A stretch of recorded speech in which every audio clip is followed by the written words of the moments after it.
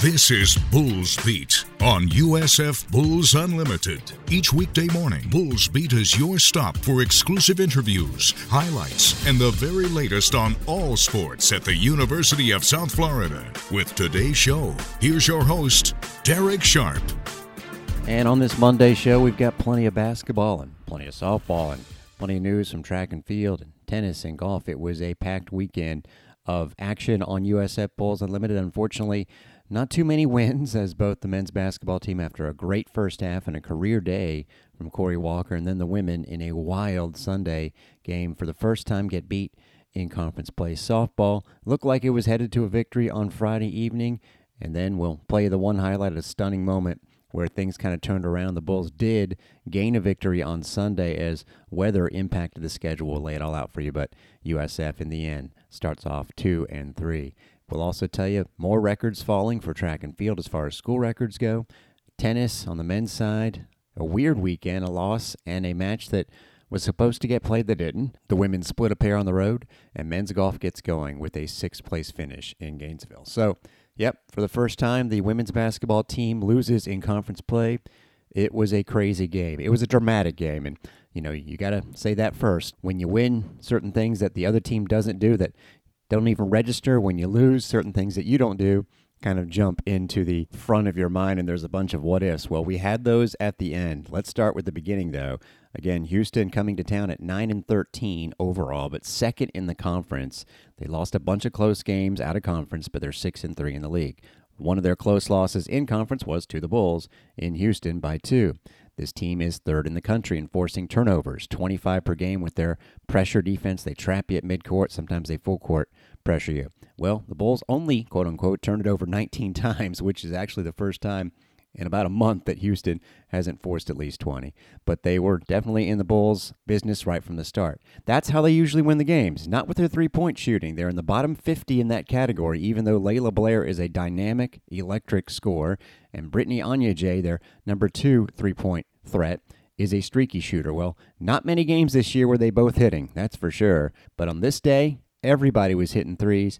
And if you hadn't watched Houston that often, you wouldn't know it. But if Blair and Onyeje make their first few, it could be a long day. Now, the Bulls would battle back, but the start set the tone.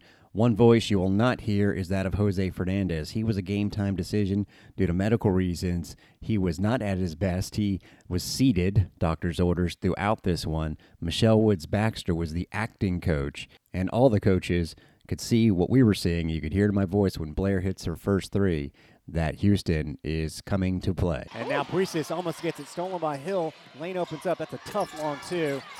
Kind of they forced her into that difficult shot. Houston trails the Bulls 5-4, looks to run the other way. Blair, it's going up, and it's going down. Layla Blair is feeling it early, and that is a scary sign. She has all 7 of their points at 7-5.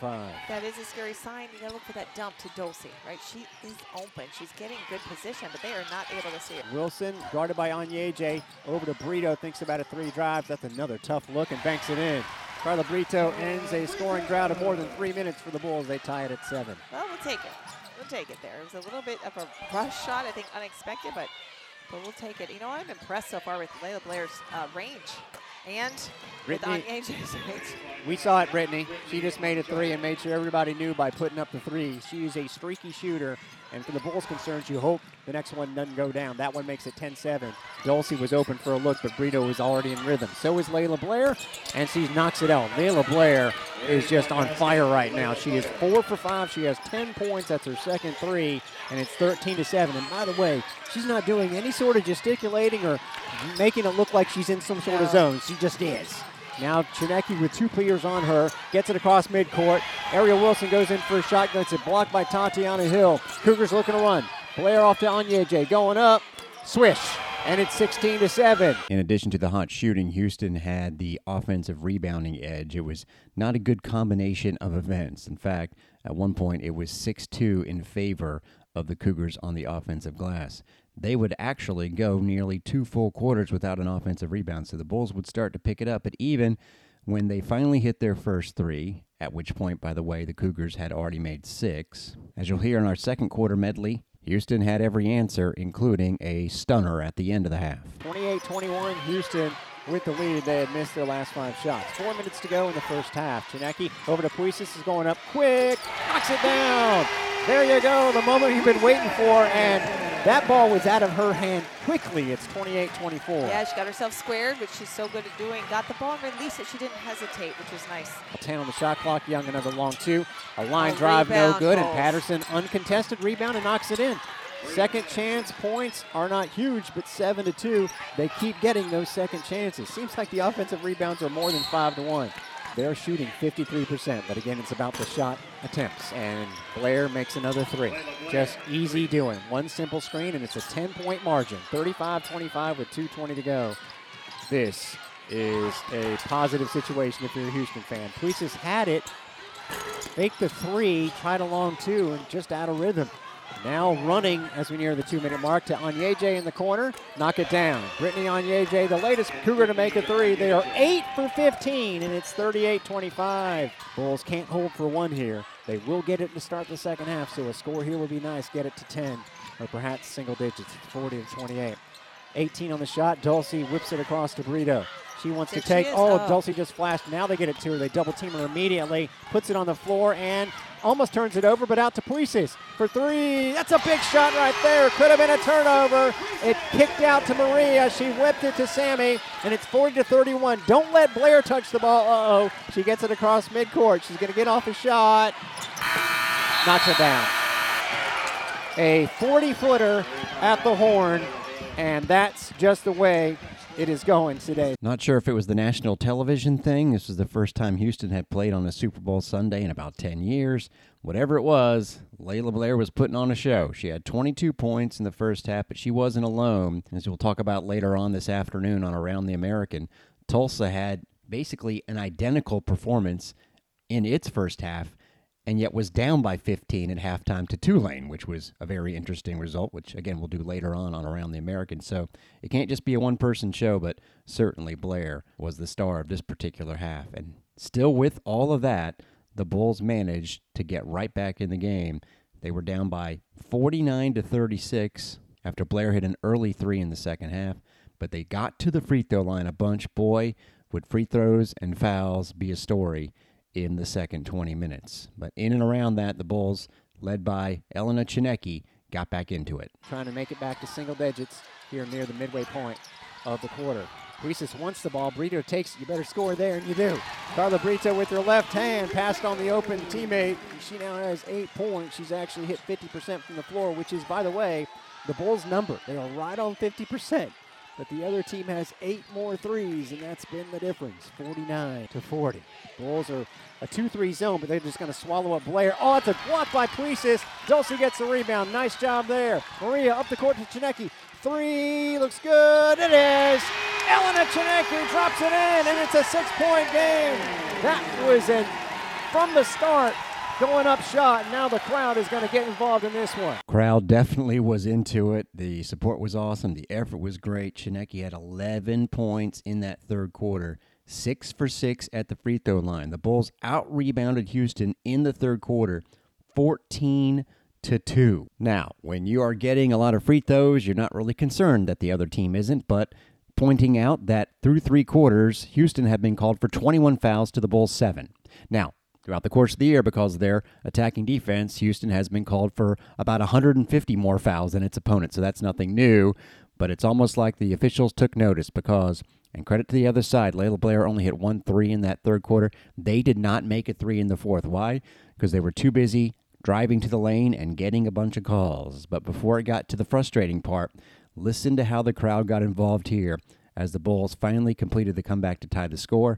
But then, after, again, nearly 20 minutes without an offensive rebound, Houston gets one, and the effort in the end is what got the Cougars the victory. And this was just an example right after the Bulls again had tied the score. Young steps back for a 2, rims out. That's nice to see. And Danny Gonzalez, who's been out there for quite a bit, flies in for the rebound. Now they push it to 2-on-1. Puisis fakes her defender for the tie. Yeah! Pui for 3, baby! And we are tied for the first time since 7-7. 7:25 to go in the fourth quarter. Puisis for 3 with her third make.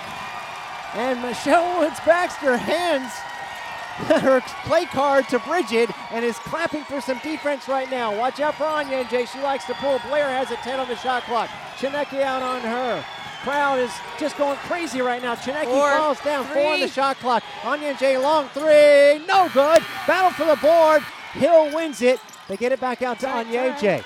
And there's 7 minutes to go in this game. A rare offensive rebound, though, after a quick start in that category. Bridget still has Michelle Woods-Baxter's play sheet. Really felt at that time that the Bulls were going to finish the job. But once again, credit the opponent. They were just making enough plays, not the spectacular shooting, but really gutsy plays. They've been in a lot of close games and, frankly, had lost a lot of close games. They had blown people out, 82-36 recently against Tulane. We already mentioned that. They beat UCF 80-42, held Cincinnati to 39 points. In their conference games, Houston's opponents were not scoring 51 points a game. The Bulls got them for 69, so it really was a great effort. But as I said at the beginning, sometimes in a close game, both teams put out the good effort and just one makes a few more plays. Definitely a couple of foul calls specifically that benefited the Cougars, but remember, it was 21-7 in the Bulls' favor. And their head coach, Ron Huey, no doubt was dropping some hints in the officials' ears, and guess what? They were shooting the bonus with 6:44 to go in the game, and it completely turned around. The Bulls, entering the fourth quarter, had been 16 for 22 at the free throw line, while Houston, less than half the attempts, and they weren't exactly hitting them. It was 3 for 9, as much as they were shooting great from the field.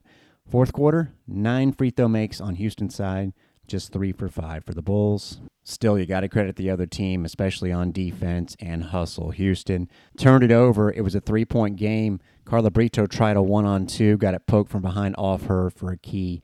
Get it back to the Cougars. Then, Elena Chineke in a 3-point game, drives the lane, gets her shot rejected. Finally, Houston misses in the final minute. Sammy Puisis, who's been great on the glass, good position, goes up for the board, but a Houston player, without fouling her, comes from behind and ties her up. And yes, the possession arrow favored the Cougars. So 3-point game, the Bulls have to foul. Cougars were leaving some points on the line. It was a 4-point game. Boy, did they give the Bulls a chance, fouling Elena Chineke, but only 4.9 seconds left on the clock when she converted the 3-point play. It meant that the Bulls were going to have to go a long way. Here's the thing. They called a couple of timeouts before the late stages when things were getting a little ragged. They could have definitely used one of those timeouts at the end. They had to foul quickly. Houston got to the line with 4 seconds left. So it was a 1-point game. You knew the Bulls were going to have a chance. The Cougars miss one, make the second. At this point, if you didn't have to call those 2 timeouts earlier in the half, you can get to midcourt and have a great chance at maybe even a tying, if not winning bucket. Instead, you had to go 94 feet with 4 seconds left, and that did not work well. Bulls have it underneath their own basket. They are calling a play. I'm going to guess it's for Maria Alvarez, but I wouldn't mind seeing Chineke get the ball with 4 seconds left. They are defending the inbounding pass by Carla Brito. Go to the ball. They get it to Dulcie. And she can't get rid of it. Chineke's going to have to put up a 75-foot shot. Boy, that was a little bit of a letdown.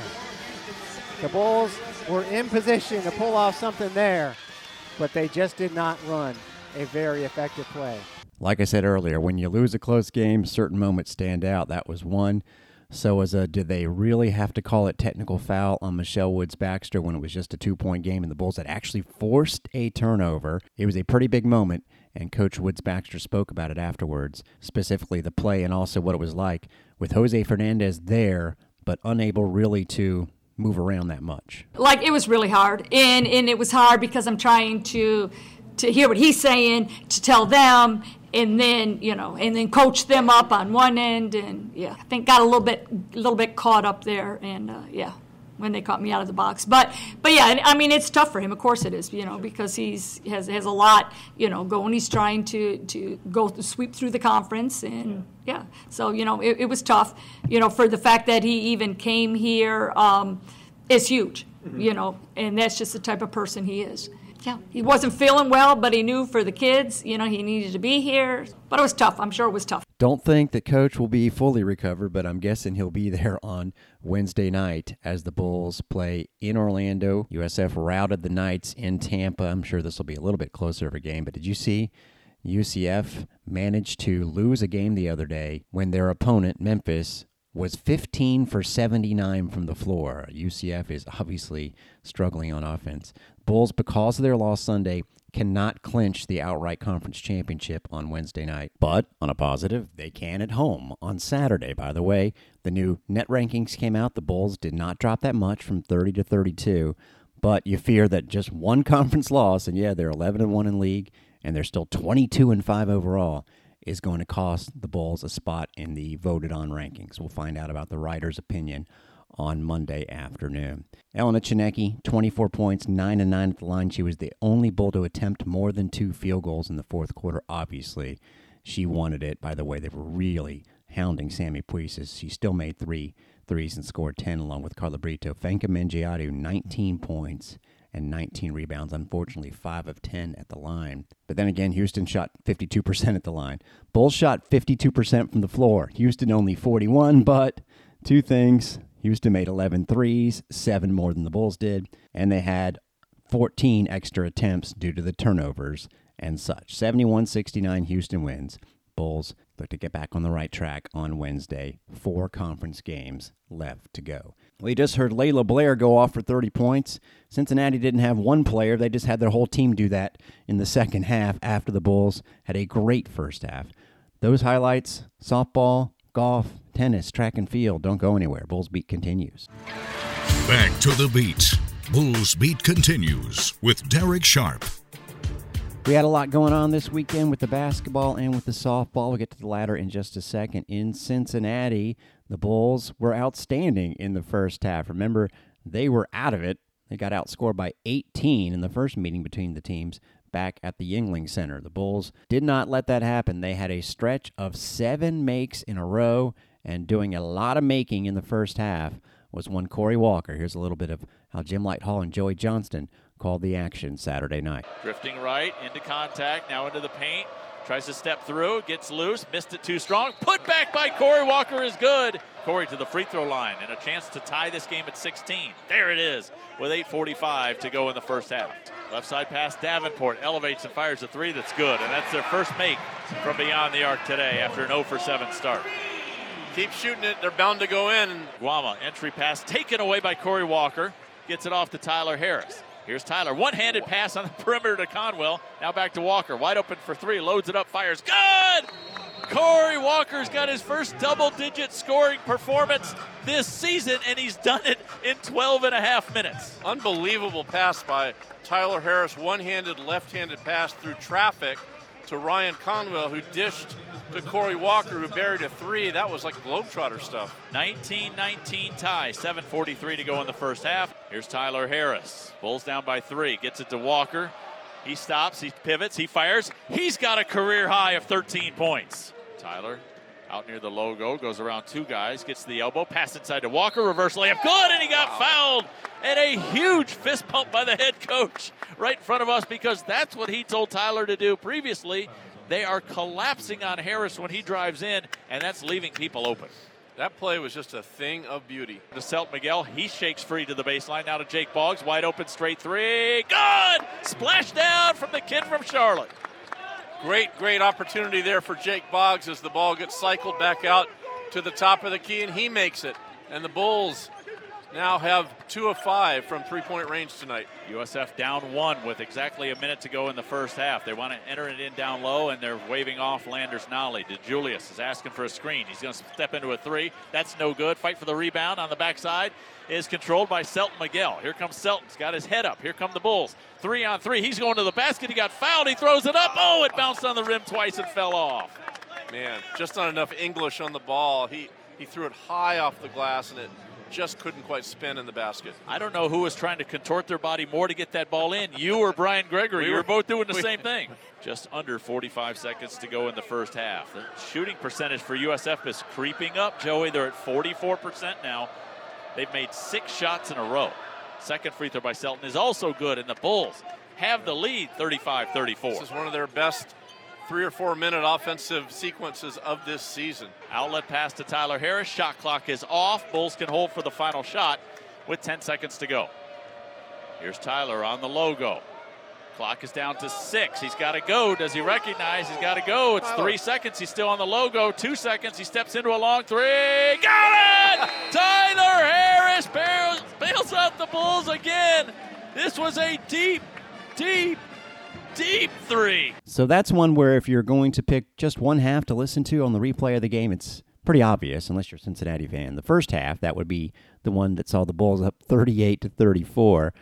By the way, both teams started off 4 for 17, so someone was bound to heat up, and it was Walker and the Bulls. He was 6 for 9, scored 16 points, and Cincinnati was just 3 of 13 on threes. That would turn around in the second half. Not going to give you a bunch of highlights, but they would put up 50, and this is just a little bit of the vibe that the Bearcats were giving off and that Jim and Joy were capturing appropriately. Micah Adams-Woods, lefty going left, gets into the paint, now kicks it on the perimeter. Skillings, 3-ball, nothing but the bottom of the net. Wow. It's craziness for the Bearcats right now. They simply can't miss. And Cincinnati gets the rebound. Here comes DeJulius back the other way. Kicks it right side. In the corner it goes. Another wide open three. Of course he made it. Micah Adams-Woods makes that one. And I mean, everybody in the building is making threes now for Cincinnati. Do I sound discouraged, disappointed? I am, because the Bulls played a tremendous first half of basketball. Joey had a 4-point lead. USF did indeed play a great first half, but Cincinnati has proceeded to play an even greater second half. Sorrell gets into the paint. He got it ripped out of his hand, picked up by Corey Walker. Shot goes down by Corey Walker from 9 feet, and he's kind of laughing going on the floor because he's seeing a manhole cover up there. Yep, and again, we've said it before, but Corey's having an incredible game, but others need to follow in his footsteps because Corey's kind of a one-man offensive show right now. He's the only Bull in double figures with 23. USF with a 2-3 zone. They're trying anything they can think of defensively. Down 13 with 6.5 to go. Davenport wide open for 3, and he makes that. And when Davenport got the ball in his hands, Brian Gregory bowed his head before Davenport even attempted a shot. He knew it was going in. Davenport is a 31% three-point shooter. He's made 4 tonight. You know, we talk sometimes in the Bulls' close losses this year about how the free throw shooting killed them. Cincinnati was 1 for 4 on free throws in the second half. But you overcome that by shooting 21 for 32. That's nearly 66%. That's 7 of 10 on threes from the floor. That was their second half performance. At one time, they missed their first shot in the second half. They would go on to make 18 of their next 23. That little sequence you heard was part of 6 straight, and that's how you end up blowing a team out. 84-69, the Bulls themselves were 1 of 9 on threes in the second half. They fall into 10th place for the time being. That's next to last. They'll play the last place team Wednesday at Tulsa. 10th place is actually better than 8th or 9th. I've been saying it for a while. Call me crazy. I know you don't aim for next to last, but because of the fact that if you're in the 8-9 spot, it puts you right up against Houston in the conference tournament. I'd say stay there if you can, if you can't jump into 7th. But the Bulls obviously are going to have to pull it off in the conference tournament, whatever their seed ends up being. Corey Walker, 25 points and an absolute career performance. Well, when we last left you, the softball team had beaten Michigan, and now on a Friday, it looked like they were going to go to 2-0. Got a couple of big hits from Emma Humplick, including a go-ahead extra base knock. Ribbon breaker in this game back in the bottom of the first. Sheehan staying put. The ball is lined, and it's going to go fair down the left field line. Rounding third is Sheehan, and she should score. She does. What a day already for Emma Humplick. Her second run-scoring hit. And it's 2-1 Bulls, an RBI double. Positive, the Bulls are getting production from their catchers, their bevy of catchers, between she and Lydia Castro, who played some first base, and Ryan Eigenman, who's yet to get it going, the transfer, but you can see she's got that bat talent. Well, Josie Foreman, it looks like, is injured and a little bit more seriously than we thought. We'll let you know if we find out when she's expected to come back, but that's a big bat the Bulls are without. Generally, the offense struggled this weekend. The inability to tack on against Boston College crushed them there. They had to nurse that lead from the 4th until the 7th. A freshman, Jaden Martinez, came on in the 3rd and gave them 3 scoreless innings. Turn it over to Lexi Kopko. Couldn't quite close the deal. Lefty on lefty, who had never hit a home run. This is her 4th year in college. In the top of the 7th, this is what happened. Oh, that ball's crushed. Deep to right field. Might be out of here. It is. And Boston College has taken the lead. A 3-run home run by Abigail Knight. And the Bulls can't finish the deal. It's 4-2. They went down in order in the bottom of the 7th against Susanna Anderson. Boston College beat the Bulls twice, 4-2. They follow that up the next morning, Saturday morning. Abigail Knight hit her second home run in the first inning. They were up 2-0, and that was it. They won 2-1. And then, by the way, Susanna Anderson, who would get the complete game both times against the Bulls, faced the Gators and didn't get anybody out. Faced 5 batters. They all scored. And Florida was kind of the class of this field. Beat Boston College 9-0. So after the Bulls on Friday lost that stunner, you could just see it carried over to the next game. Offense, there wasn't much life. The life was on the other side. Boston U was facing the Bulls' transfer from Lehigh, Gabriella Norrie. Well, Norrie is the pitcher who shut them out in Boston last year, 1-0, to win the Patriot League title and make it to the NCAA tournament and end BU's run of 3 straight NCAAs. So you can see why Ken Erickson wanted to go with Norrie, but also there was some revenge on Boston's mind, and they got it. Big inning was the 5-run fourth. If you follow me on Twitter, you saw me put out the video of the pivotal moment. It was a 2-2 pitch, bases loaded. Norrie, I thought, caught the inside corner. Borderline for sure. Easily could have been called a punch-out, and instead it wasn't, and Boston University would get hit by the next pitch and would later clear the bases with a triple. Now, BU's offense is legit. In fact, it scored 2 runs against the Gators. No one else did, 11-2, immediately following Boston's run rule 8-0 win against the Bulls. Casey Ricard, the fantastic freshman who blanked the Bulls, gave up 2 homers against the Gators, by the way. That was in relief of the Patriot League Pitcher of the Year from last year, Allison Boaz, who gave up a 5 spot herself. But 11-2 is pretty close when it comes to the Gators because we go to Saturday and Florida beat Illinois State 21-0. Softball, not football. There wasn't much chance that the Bulls' scheduled games on Saturday was going to get played, but we would have at least started it if Florida had been, like it was for the first couple games, the home team on the scoreboard. But instead they were the visitors, so they batted in the top of the 5th. They had only batted 4 innings in their run rule victories to that point, and they put up 10 runs, which took a little time. So about 3 minutes before the Bulls and St. Joseph's were supposed to begin, the rain came, and Saturday's action was wiped out, meaning they basically sent the Gators home. The Bulls will make up that game in mid-April, and the Bulls played the other 2 teams that were going to play each other Sunday. That'd be Boston College and St. Joe's. And they started off with St. Joe's. We were supposed to broadcast the game. Long story short, it was my fault. They had packed up my broadcast location. I didn't tell them I was coming Sunday.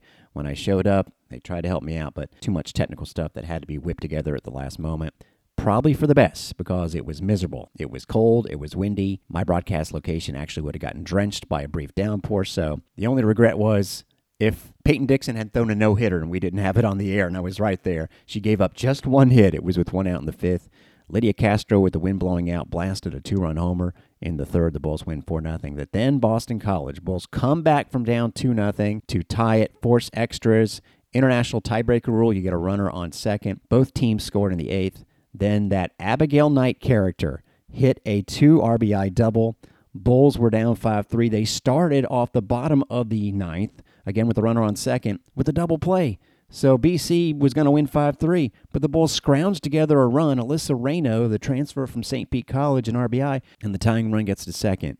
But Susanna Anderson, who pitched the complete game, finished them off with a 136-pitch performance, and BC leaves town 4-1. The Bulls start the weekend 2-3. Clearly, 2 close losses could have been completely flipped around, as would have been those records. Interesting stat from that game, the Bulls were 13 for 24 in advancement opportunities. In other words, whether the run comes in or not, you advance the runner when there's a chance with the runner on base. But in actual hits with runners in scoring position, just 2 for 11, 2 for 19 with the runners on base. So a lot of moving the runners over, but not enough bringing them in. The Bulls stranded 12 in that game. Actually, so did BC. The Bulls used 6 different pitchers. Gabby Norrie took the loss. Just 2 earned runs in 3 2/3 innings. 6 Ks. And by the way, Jaden Martinez, 3 1/3 scoreless innings. So Dixon and Martinez, 2 freshmen, you got something there. Now you got to get the offense going a little bit. and try and do it against 4 very difficult opponents in Clearwater this weekend, by the way, where yours truly will be to bring you those broadcasts. Women's tennis definitely has some talent. They split a pair on the road this past weekend, overcoming a loss in the doubles point to defeat Florida Atlantic. Bulls had to win 4 singles matches and did so, a lot of tight ones. The clincher came in a third set tiebreaker by the freshman from Ireland, Cleona Walsh. Also scoring victories, Grace Schumacher, 6-2, 7-5 at the 1 spot. Sierra Berry in a 3-setter, rolls in the third, 6-1. Laura Pellicer won a first-set tiebreaker in a straight-set victory. So the Bulls were getting some clutch-up type of stuff. And again, Walsh rolled on Sunday at FGCU. Berry won, but that was it. The Bulls fell 4-2. Men's tennis, sometimes when you schedule strong, you're going to lose more than you win, and that's what's going on with those guys. 4-7 is their record. They lost for a third straight time Friday at Cornell. That was 5-2. Despite winning the doubles point, Cornell would do the job in singles. Alvin Todorica was the only Bull with a victory, and that was in a third set super tiebreaker after the result was wrapped up. Then the Bulls were supposed to play Columbia on Sunday. Had to be indoors because New York in February, and Columbia had to cancel its matches last weekend, including its big opener of its new facility, newly constructed facility against Tennessee. The construction wasn't completed. So the Bulls went all the way up to New York to play 2 matches. Cornell beat them. By the way, Cornell is 6-0, and they never got a chance to play Columbia, which in its previous match had won at Alabama, so that was going to be another tough one. Bulls are at VCU later this week. And the men's golf team ends up in 6th place at the Gator Invitational. Not bad out of 14 teams after a slow start. Best round was the middle round, a 279. 14 over. The Gators were 14 under. The Gators B team finished in 2nd place at even. Don't know if that's more obnoxious or impressive, but if you couldn't tell, it was hosted by the Florida Gators. The other 3 teams in the field that were ranked in the top 40 just so happened to be the ones that finished 3rd, 4th, and 5th right in front of the Bulls, who were led by Sam Nicholson. He finished in 8th place, even par for his 3 rounds. Jake Peacock right behind him in the top 10 at 1 over, and Shubi Jaglan top 15 finish at 3 over par. Wow, that was a lot to recap from the weekend. No time for those interviews that we've been having, but we'll do some more track and field conversations later this week, and tomorrow we will load you up with baseball as that season is rapidly approaching. In fact, tomorrow will be a heavily interview-based show as I give myself a little time. It's been kind of a crazy few days. But hey, that's why we're here, to bring you Bulls Beat on USF Bulls Unlimited. Thanks for listening. Horns up.